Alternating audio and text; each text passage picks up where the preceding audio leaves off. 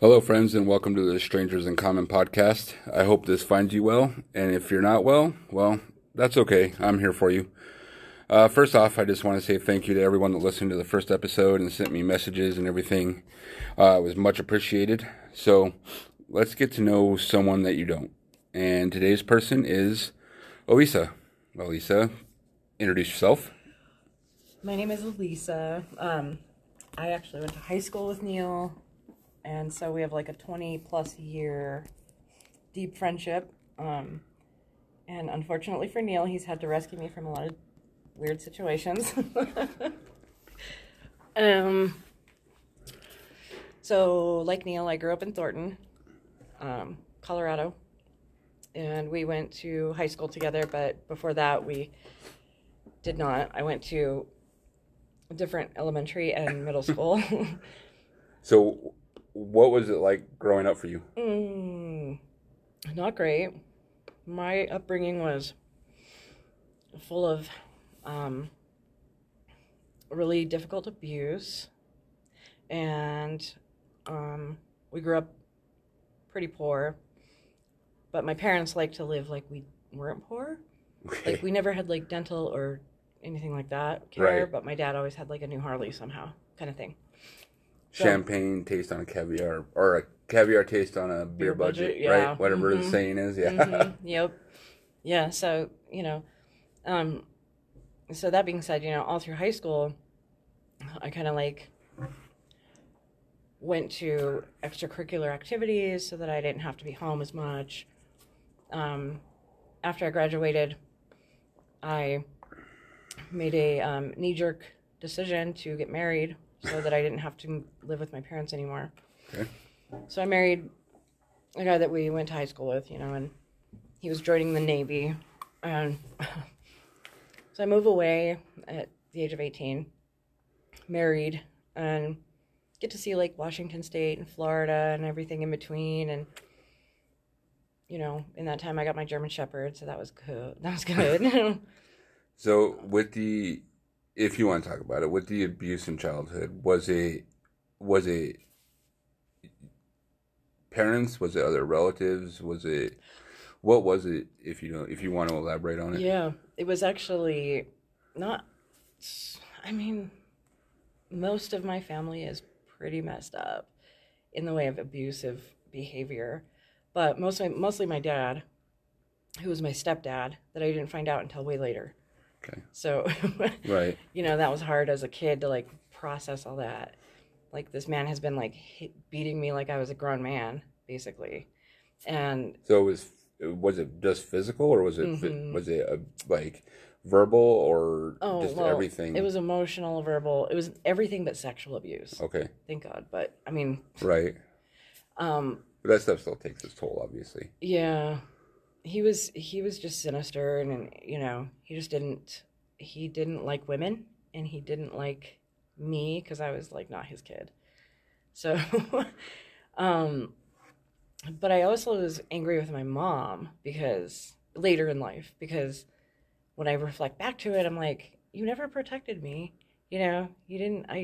So when we were in high school, you remember they had the eye care hotline. Right. Yeah. So they passed out these like little magnets, in the 90s, and they were like, if something's bothering you, you can call this line anonymously and report it, and to get it off your chest. So I do. And then the school counselor calls the house, and I pick up, back then we had the corded phones. My dad picks it up upstairs, I pick it up downstairs, and I'm listening. And the counselor tells him everything, because that establishment had called my counselor, right, with concern.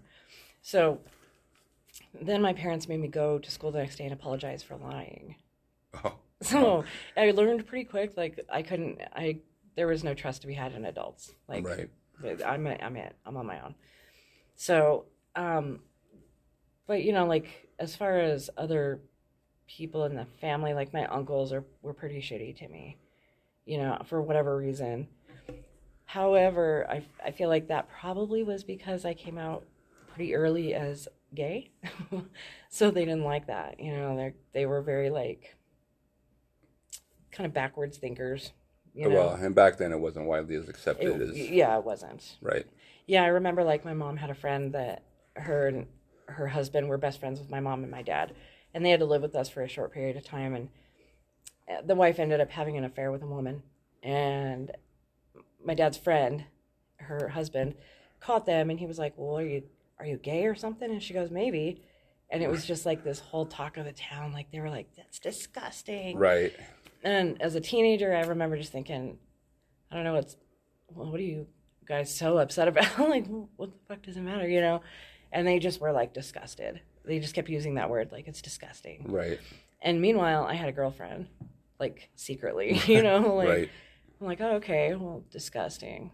So, anyway, I ended up coming out later, you know, and, yeah, it wasn't accepted very well. My mom said, I hope it's a phase. Right. My dad told my brother he kicked me out of the house, you know, and my little brother at the time was, I think, 12 or 13, something like that. And he told him to lock the door when I left, and I heard it as I walked away from the house. And I was like, okay. He would call me, like, a queer bitch kind of thing. Yeah, which is not great for your mental health, obviously. It wasn't great. And so, once again, you know, I'm on this, like, path of, like, oh, it's just me. I'm alone. I don't have any support. So I did that. I dated really toxic people, women that were just so fucking toxic. So do you feel you were attracted to the toxic people because of your stepdad? I feel like there is a, like, deeper dynamic than that even. Yes, I do, but also I dated much older women. So I think in combination, I was looking for, you know, a parental figure almost. Yeah, like somebody to just kind of like guide me a little bit. Right. Unfortunately, I found people that were like way more on a maturity level, way below me, like way back behind me, and I just could never land somewhere, you know, and so yeah, my marriage obviously like dissolved, and that dissolved because my best friend that I grew up with came to visit me in Florida, and we had a birthday party for a friend of his, and it was back in the day of AOL chat, so I was chatting with my brother online. Right. And I got up from the computer, and I walk out to the living room, and they were sleeping on my couch, butt naked, and I'm like, oh no, this is not. No. Yeah, that'll definitely end a marriage. Yes, it did. It kiboshed it pretty quick, but yeah. So, you said you felt your mom didn't protect you. Yeah, my mom was like this really, like, overly generous, like, sweet, kind woman of the community. Would do anything and everything for everybody, but her kids. I mean, she did the best she could, really, and she's still, like, one of the sweetest humans on earth, but she just dropped the ball as a parent. Like, she herself was abused by my dad. You know, like, one Christmas he broke her nose. Like, she got so upset she threw the Christmas tree over the balcony. Wow. And this was their first, like, year of marriage, I think. Anyway, she called the police because he had broken her nose, and the police came because she had thrown the Christmas tree over the balcony. They made us leave. They made my mom leave. So she took me and went to my grandparents. And so that was the start of their marriage. But I was 3, so I thought that he was my dad. Right. Like, I had no idea. I didn't concept, like, I had 3 years with her without anybody. But yeah, you don't usually remember those years. Yeah, I didn't find out till I was, like, a teenager. Right. So do you feel you weren't protected because she didn't have the capacity since she was trying to protect herself? Yeah, probably an element to that is true. But also I feel like she was such a people pleaser that she would do anything to just keep him calm, keep the storm calm, keep him happy. Gotcha. Because you guys were going to be there regardless, right? Yeah. And so, like, I remember trying to tell her on different occasions, you know, like, this is happening, or, like, he hit me or whatever. And she would just kind of, like, dismiss it or tell me that I was lying. Like, she read my journal one day, and she's like, I don't want you to ever write these lies again about your dad. I'm like, okay, well, so yeah. I'm sure it's easier to say you're lying than to accept something that's hard to process. Yeah. So. Yeah, and as I age, I try to like really step into her shoes more and see like that must have been hard, to have kids and like they had my brother, which was his kid and her kid, so they really treated him like I always say like he and I were raised by two different Right. parental figures, Right. Um, so yeah, I was definitely I was treated definitely like the black sheep. And I get that. So, Yeah, when you're an outsider, then yeah, yeah, and I didn't quite fit in anywhere really. Um, so have you, since you've gotten older and you've reflected on it more, do you still feel your mom, or do you still hold it against your mom that she didn't protect you? I hold a lot of resentment against my mom. I find it very difficult to go visit her, and I don't know. I'm working on and all that right now currently, but Right. yeah, I hold a lot of resentment because I'm just like more. I think oddly more I hold resentment for her against her because she never protected herself to begin with. Like she didn't have that kind of backbone Right. for her, and then subsequently like it spills over onto me, and it's now my responsibility. Right. But also my mom treated me like I was like a sounding board instead of a daughter, or I was like an adult my whole Right. childhood. I didn't get to play. My dad was the kind like if we went outside, we couldn't like laugh or make noise or scream or anything. Like we had to be silent. It was Okay. a real weird It's kind of hard for a kid to do, yeah. but So, those things, and my mom would be there and just wouldn't say anything, just be dismissive of it. right. So, I always thought, I just wish she would just get a backbone and put her foot down one time and just be like, you're not going to talk to her like that, or you're not going to, set that Right. kind of rule. It's ridiculous or whatever. But she never did. So she always, but if they fought, she'd come to me and try to like utilize me as her therapist maybe. And I was just a kid. Right. So I didn't Because she know. didn't have anyone else to turn to, Yeah, so I basically. was like, oh, I was just overburdened with like adult responsibilities, Like I Right. was always trying to like make sure the boat wasn't rocked. So, fast forward into my 40s, and I'm still learning how to unlearn that behavior of people pleasing. Like I don't need to take care of everybody. I don't Right. need to call it Right. because That's definitely not an easy task. yeah. And what happens when you try to do that really ultimately is that eventually you end up just sabotaging your life, Yeah. until you hit the bottom and you're just like, okay. And that is what happened to me. Yeah. So what happened? What happened with you after your marriage ended? So Where did after you go from there? after my marriage ended, uh we were in Florida, and I left him and I came back home because my mom had been sick. Not sick as in physical illness, but just having nervous breakdowns over nervous breakdown over, just like Right. continuously.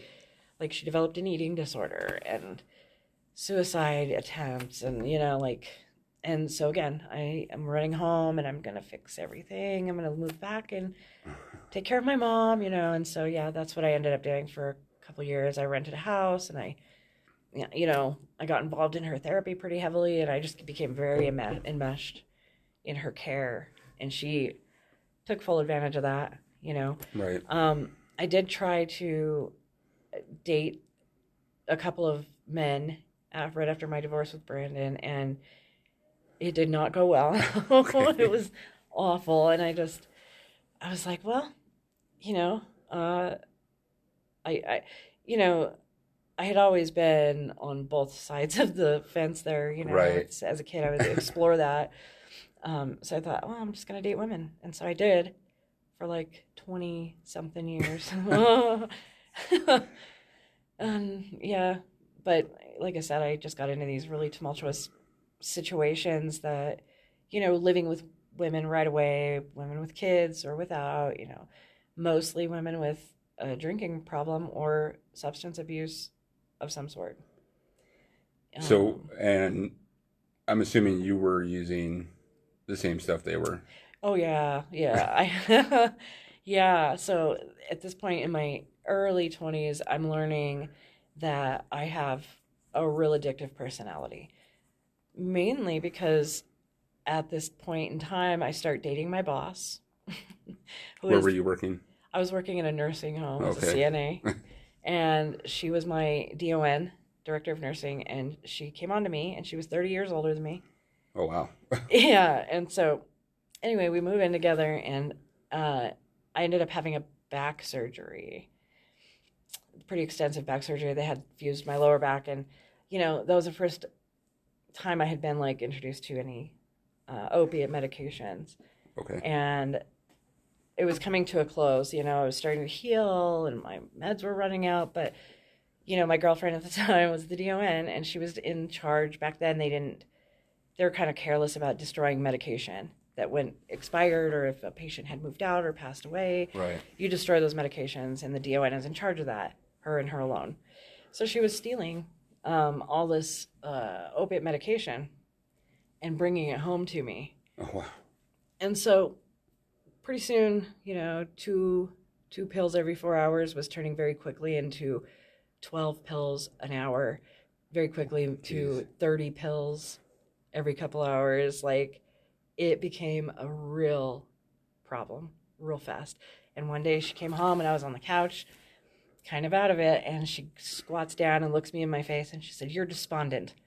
And I'm like 20 years old, and I go, "I don't know what that means." Right. And she goes, I'm 40 something. I don't know what that means. So well, like I basically, like, I was just out of it. Right. I was not present in that moment. Like, I was pretty drugged up. And she said, "I'm taking you for a ride." I go, for a ride where? Right. And I was just like in La La Land. And she goes, "Let's go get something to eat." So she loads me up, and we start driving, and we're driving and driving. And I have no idea where we're going. I'm under the impression we're going to go get food. And we pull up into this building, and it was a rehab, and she had packed a bag for me and everything. And I was so angry. I can imagine. I was so angry, and I was so indignant about it because I was just young, and I just felt like that was very unjust and very unfair that she stole meds to give them to me. She got me all hooked and then drops me off at the hospital, Right. So anyway, I stay in a rehab for about 3 weeks, and I'm miserable. I'm not doing anything that they're asking me to do. I'm just in my room pouting and throwing a fit, basically, and my girlfriend would try to come and visit me every day, and I would just decline the visit. I don't want to see her. I don't want to see her. Right. So, well, yeah, you're angry. I mean, you don't want to see was- someone that took you there. I felt so betrayed. Right. Like, I was like, "Are you serious?" But I mean, in retrospect, she probably did the right thing, but also did the wrong thing. Right. Stealing medication. Well, yes, of course. So, yeah. So I get out of rehab by attending one group session, because whatever you would call them, the tech, or Right. the staff there, he comes in my room and he says, "Listen, you want to go home, right?" And I'm like, "Well, yeah." And he goes, "You have to participate at least one group. You have to." Right. So I get up, and I'm like full of angst, and I'm just like, ugh, and they go around the room, and this girl next to me introduces herself and says she is a heroin addict, right? And then they go to me, and I roll my eyes, and I'm just like, well, at least I'm not a heroin addict. I only do prescription medication, like Right. real snobby, like real, like wet behind the ears, young kid, like just chip on my shoulder, and the counselor says, "I'm going to interject, and I want to tell you that, in fact, you are a heroin addict. You prefer yours in pill form, but that's the only difference." So, oh, okay, because they're both opiates. Is that it leveled me. Yeah, it really took me down to like reality, and I was like, "Holy shit, he's right." Right. And like here I am, just like judging everybody in the room, like, "Oh, you piece of shit. Oh, you gross." Like I do pharmaceutical. Like it was Right. just so out of touch with reality, and I didn't really start to get honest with myself about it until I was probably inching up on 30. So one day I had taken a bunch of pills, and like normal, I had a really high tolerance, and it made me sick suddenly. Like I was just in a full on sweat. I was, nauseous, shaking, like I obviously was overdosed, myself. Right. And so I go to the bathroom. I'm sick. And the minute I feel a little better, I go and take more pills. And I thought to myself, okay, that was the day. Like, I have a huge fucking problem on my hands that I cannot, Right. I'm not going to be able to shake this very easy, you know? But besides opiates, like I had experimented already with a bunch of street drugs with Brandon back in my marriage with him. And he introduced me to meth, and cocaine and things like that, you know? Right. Yeah, so I definitely have this huge addictive personality, you know, and I would say that starts with relationships, especially. So after you got done with the opioids, what did you go to after that? The opioid addiction, it was a problem for a very long time. I would say up until maybe less than 10 years ago. I ended up going to a pain clinic and getting on Suboxone. And the doctor at the time said, you know, I don't know how you're alive to tell me this story. Like in the last week, you went to 2 doctors, you got a prescription for 300 Vicodin and also 300 Percocet. Right. And also your sister has been providing you fentanyl patches and Oxycontin. You know, like Right. I was just consuming so much. And she was absolutely right. She's like, I don't know how you're sitting here telling me this story and not dead somewhere. And I'm like, I'm right. I'm like, that's why I'm here. I need some help. Like, Right. I need help. And she put me on the highest dose of Suboxone a person can be on, right out of the gate. And man, it was like a miracle drug. It saved my life from that, at least. Right. So after that, I remained pretty straight and narrow. And this was about 2014. My dad, so 2014, I'm sorry, I'm dialing that back, way back. You're good. In the middle of the opioid crisis here. In 2014, I was with a woman and she had 2 kids and we were together for the better half of 10 years. And so I've raised her kids with her. We've got the whole house, the picket fence, the vacations, and like the perfect relationship. So I thought. Right. And one day she just looked at me one night. It was like around midnight. I was reading a book and she said, I need you to move out. And I closed my book and I was like, can I ask why? You know? Right. And she goes, no, the sooner the better. And so the next morning I went and got a U-Haul and I moved out. So that's happening. And then all of a sudden the very next month, so that's January, February, my German Shepherd falls ill, you know, and Right. I have to go and I get him and she's like, he's been sick because she kept him for me until I could find a place to be that was solid because he was an older dog at this point, like 14. Yeah. And I didn't want him to have to experience that kind of moving. And so she calls me and says that he has been sick through the night and into the morning. You need to come get your dog. I show up and he is like barely breathing. He's stuck to the floor, matted to the floor. He's just in poor shape. Yeah. And I pick him up. I take him to the vet. We end up having to put him down. Hardest day of my life, man. I can imagine. Like, honestly. And I'm like, what I learned that day was never to question the universe. Don't ever say, what else could go wrong? Yeah, because everything will go wrong. Something else is going to happen. I mean, it's like a challenge. Right. So, all right. So I went through this horrible breakup. Then my dog dies, right? And then, so February, March, April, my dad had developed skin cancer above his eyebrow, right? Okay. And so we take him in for a CAT scan, and they say he's got this tumor behind his eye, kind of pushing pressure, and it's invaded the ocular nerve, you know. And so it's a pretty big deal. Like what happened is it ran into the nerve line of his eye, and it developed that big tumor. Right.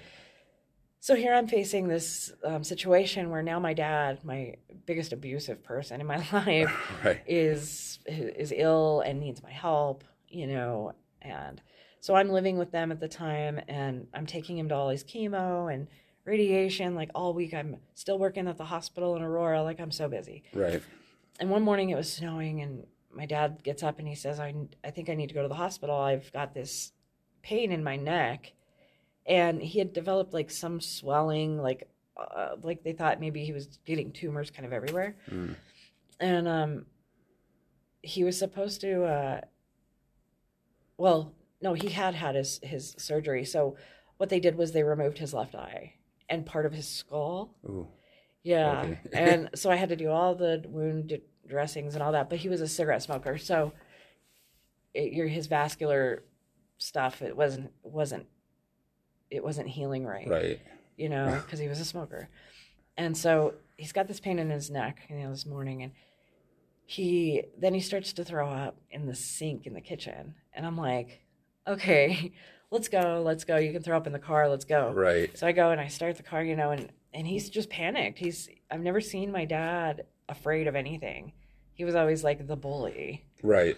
So to see him like humbled and weak and, scared, secretly was kind of, felt, I mean, I hate to say it, but it felt a little bit empowering.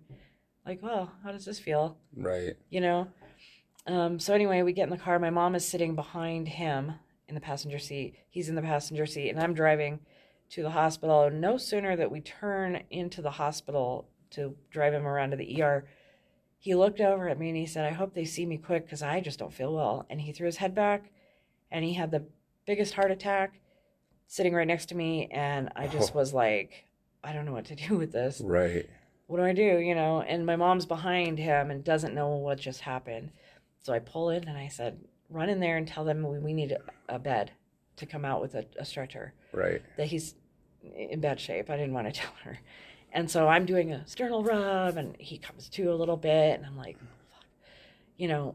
They take him in. And just a few days before that, he and I went to the bank to notarize paperwork for him not to be resuscitated, because he had been, after his surgery, he had been intubated, and he remembers hearing everything, and oh, wow. that they had restrained him, and it freaked him out. He's like, I don't want to ever be in that situation again. Just let me die, basically. Yeah. And so here we are in this situation, right? My mom tells them, do everything you can. So they start CPR, they break ribs, they send him to a cath lab, and the whole thing. Right. So 3 days in the ICU, and he's on life support, and really just preserving from the life support. I mean, really, if you pull that plug, then he's going to go real quick, right? Yeah. And I start to discuss it with other family members, like my brother, and they were so mad at me. They were so mad. I went and got the paperwork, and I gave it to the doctor. I'm like, these are his wishes. Right. Let's end this, because he was suffering, like you could tell. Yeah. And as conflicting as that felt in me, I had to do the right thing. Like people deserve their wishes to be met in life. So, anyway, they take him off life support as suspected. He goes immediately. Right. And I know that you had discussed like your father passing away and how that affects, like, it's different when a parent dies. And I was trying to like relate to it, and I'm like, I don't know, like my experience was so different, you know? And everybody's is. So yours isn't going to be like mine. So I mean, I think that I tried to like really convince myself that I needed to be sad about it, but I couldn't be sad about it, you know? And that's perfectly fine. I mean, when you're abused by somebody, it's hard to have sympathy for something happened to them. And the thing that I was proud of myself for was that I had a lot of compassion for him, and I gave him the best care, you know, like while he needed my help. I did, you know, I wasn't ever like shitty to him. I wasn't ever like, you owe me an apology, nothing like that. You know, I just did what needed to be done. But in the end, you know, like I remember being at his funeral and just kind of feeling numb. Like I didn't cry. I just kind of sat there, and everybody was, you know, my family, they were like, oh, look at you, you're so insensitive. And, you know, I'm like, were you guys not there when, you know, you guys watched this my whole childhood? Like, you're shocked, you know? And so it felt kind of awful to feel that calloused, you know, towards a parent, because you feel conflicted. You're like, I should feel this way, and I have, you know, here I'm feeling like really nothing. Like, oh, good. Well, let's move on. You know, I spent a lot of time trying to convince my mom, like, now your abusers are all gone. You know, like, let's live your life now. And she just was appalled at my statement to her. She's just like, how could you say that to me? You know, and I'm like, well, it was pretty soon after his death that I said it to her. Like, come on, let's Well, get this. and some people aren't ready to hear that. No, she was not. When you're in that situation, unfortunately, you don't always see them as abusers. Right. You see them as loved ones, not somebody that's basically trashing you in your life. Well, so it's hard to be like, you need to move on from this because you don't see it that way. And my resentment grew because I just was like, I don't understand why we can't just move on from this. Like, but I was trying to like project all my anger onto her. Like, come on, let's rile her up a little bit. Right. But what I was doing really was taking away like the last few years of their life together were really fantastic. Mm-hmm. He was really attentive to her. Like, he really was quite changed, in that way. And they went on trips, they went on vacations. He took her to the mountains if she wanted to go for a ride. Like, she loved driving in the mountains. Like, they went and explored places. And here I was like, well, fuck this guy, Right. And I was very much like dismissive of the last part of their marriage was so good. And that's what she was kind of holding on to. Like, everything was so good. It was going so well. What happened? You want to remember the good times, not the bad. For sure. Yeah. So, I ended up apologizing to her and, because what I did wasn't okay. Right. Just because I was full of anger. Well, at this point I had never had therapy ever. I'm just trying to navigate this water like the best I know how. Right. I've got all this crazy trauma behind me, and now I'm getting into all these adult relationships full of trauma, and I'm just angry. I'm just like pissed off. So after all this happened, circling back, so what did you get into substance abuse wise after all of this stuff happened? Well, I got into just about everything. Just about. I got back into methamphetamine. I got into ecstasy. I got into cocaine. I tried crack. Like, I was trying. I kind of went on this, like, out of control roller coaster ride, like, on purpose. It was just self-sabotage all the way. That was so, just so you didn't want to feel anything, or you just didn't want to be here, period? Both. Okay. Both. I was trying to really escape the whole thing. Right. And the more I tried to, like, brush it under the rug, like, the more that surfaced, right. It just kind of pop up, and I'm like, I don't want to deal with it. So then I dive into drugs. I never really got into drinking per se, but if I was dating somebody that was an alcoholic, I mean, like, full-on alcoholic, right, I always felt like my initial reaction to that is I need to get on that level to tolerate it. Like, if I'm sober and they're drinking, I'm never going to make it out alive here. So I'm going to just get on that level, basically. So do you feel you pretty much took over or conformed to whoever you were with at the time? Like, you basically took over their personality and just became them? 100%.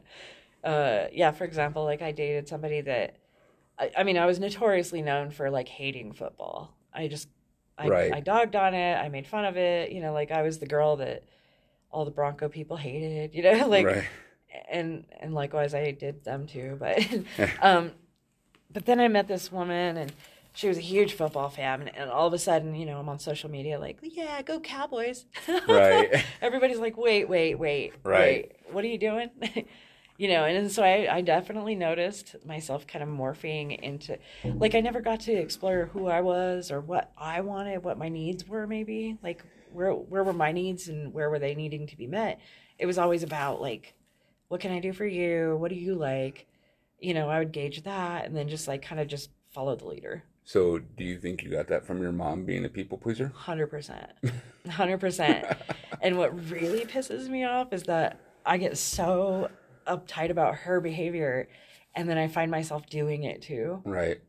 Or at least I did. I think I'm much better now. But yeah, 100% I did do exactly what she did.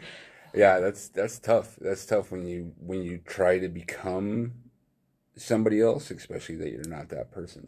Yeah, and meanwhile, by the way, I just was miserable. I'm Right. like, well, this sucks. Like, I hate football, or um, like one woman lived up in the mountains, and it was pretty isolated, like 30 acres of land, beautiful property and everything, but it just wasn't something that I was just thriving and happy in. Right. I felt like it was lacking something, but yet, here I was just like forcing myself to fit into this mold, Right. doing everything that she did, and one day that's kind of when it broke open for me. But yeah, that gets into the Vicky story, so that we haven't even touched on yet. That's a lot. Yeah. So we'll go about for 10 more minutes here, and then on our next one we can dive Okay. into Vicky and everything. That's like a So 45 what's minute thing. so to kind of lighten stuff up, what's something that you're passionate about? Yeah, I was actually going to talk about that. So when I was a child, I had this really weird, like, melodic memory. I remember sitting in my grandmother's lap. My grandmother's from Italy, and she had this really pretty accent, and so I would sit on her lap, and she would sing me songs, and I'd watch her mouth move, like, phonetically, how she was pronouncing things, and here I'm 3 years old, Right. and then I would, like, repeat the song back to her, right? And I discovered that I really loved music and singing, and I got into elementary school. My teacher had uh, recommended me to the Colorado Children's Chorale, which I knew nothing about because Right. I've been like sheltered as hell. So I go and I audition, and apparently it's a huge deal. Like, it's a big deal to be, recommended for this thing. And they said she's got perfect pitch, but she doesn't sing loud enough, and she's so shy. Like, she just won't speak up. Right. And so I didn't get in because I was too shy.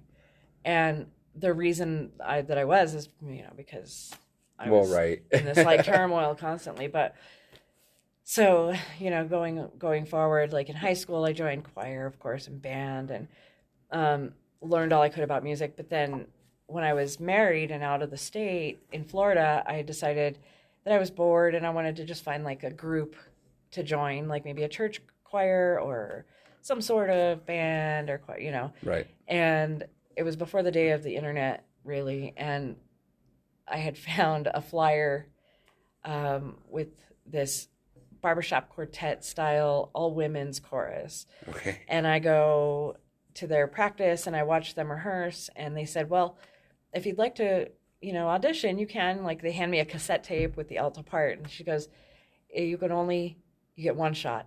You get one shot at this, and then that's it. So take it for as long as you need it. Most of the girls, they'll take, a couple months, like really practice it. So I go back the next day and I know the part. I got it. And she's like, are you sure?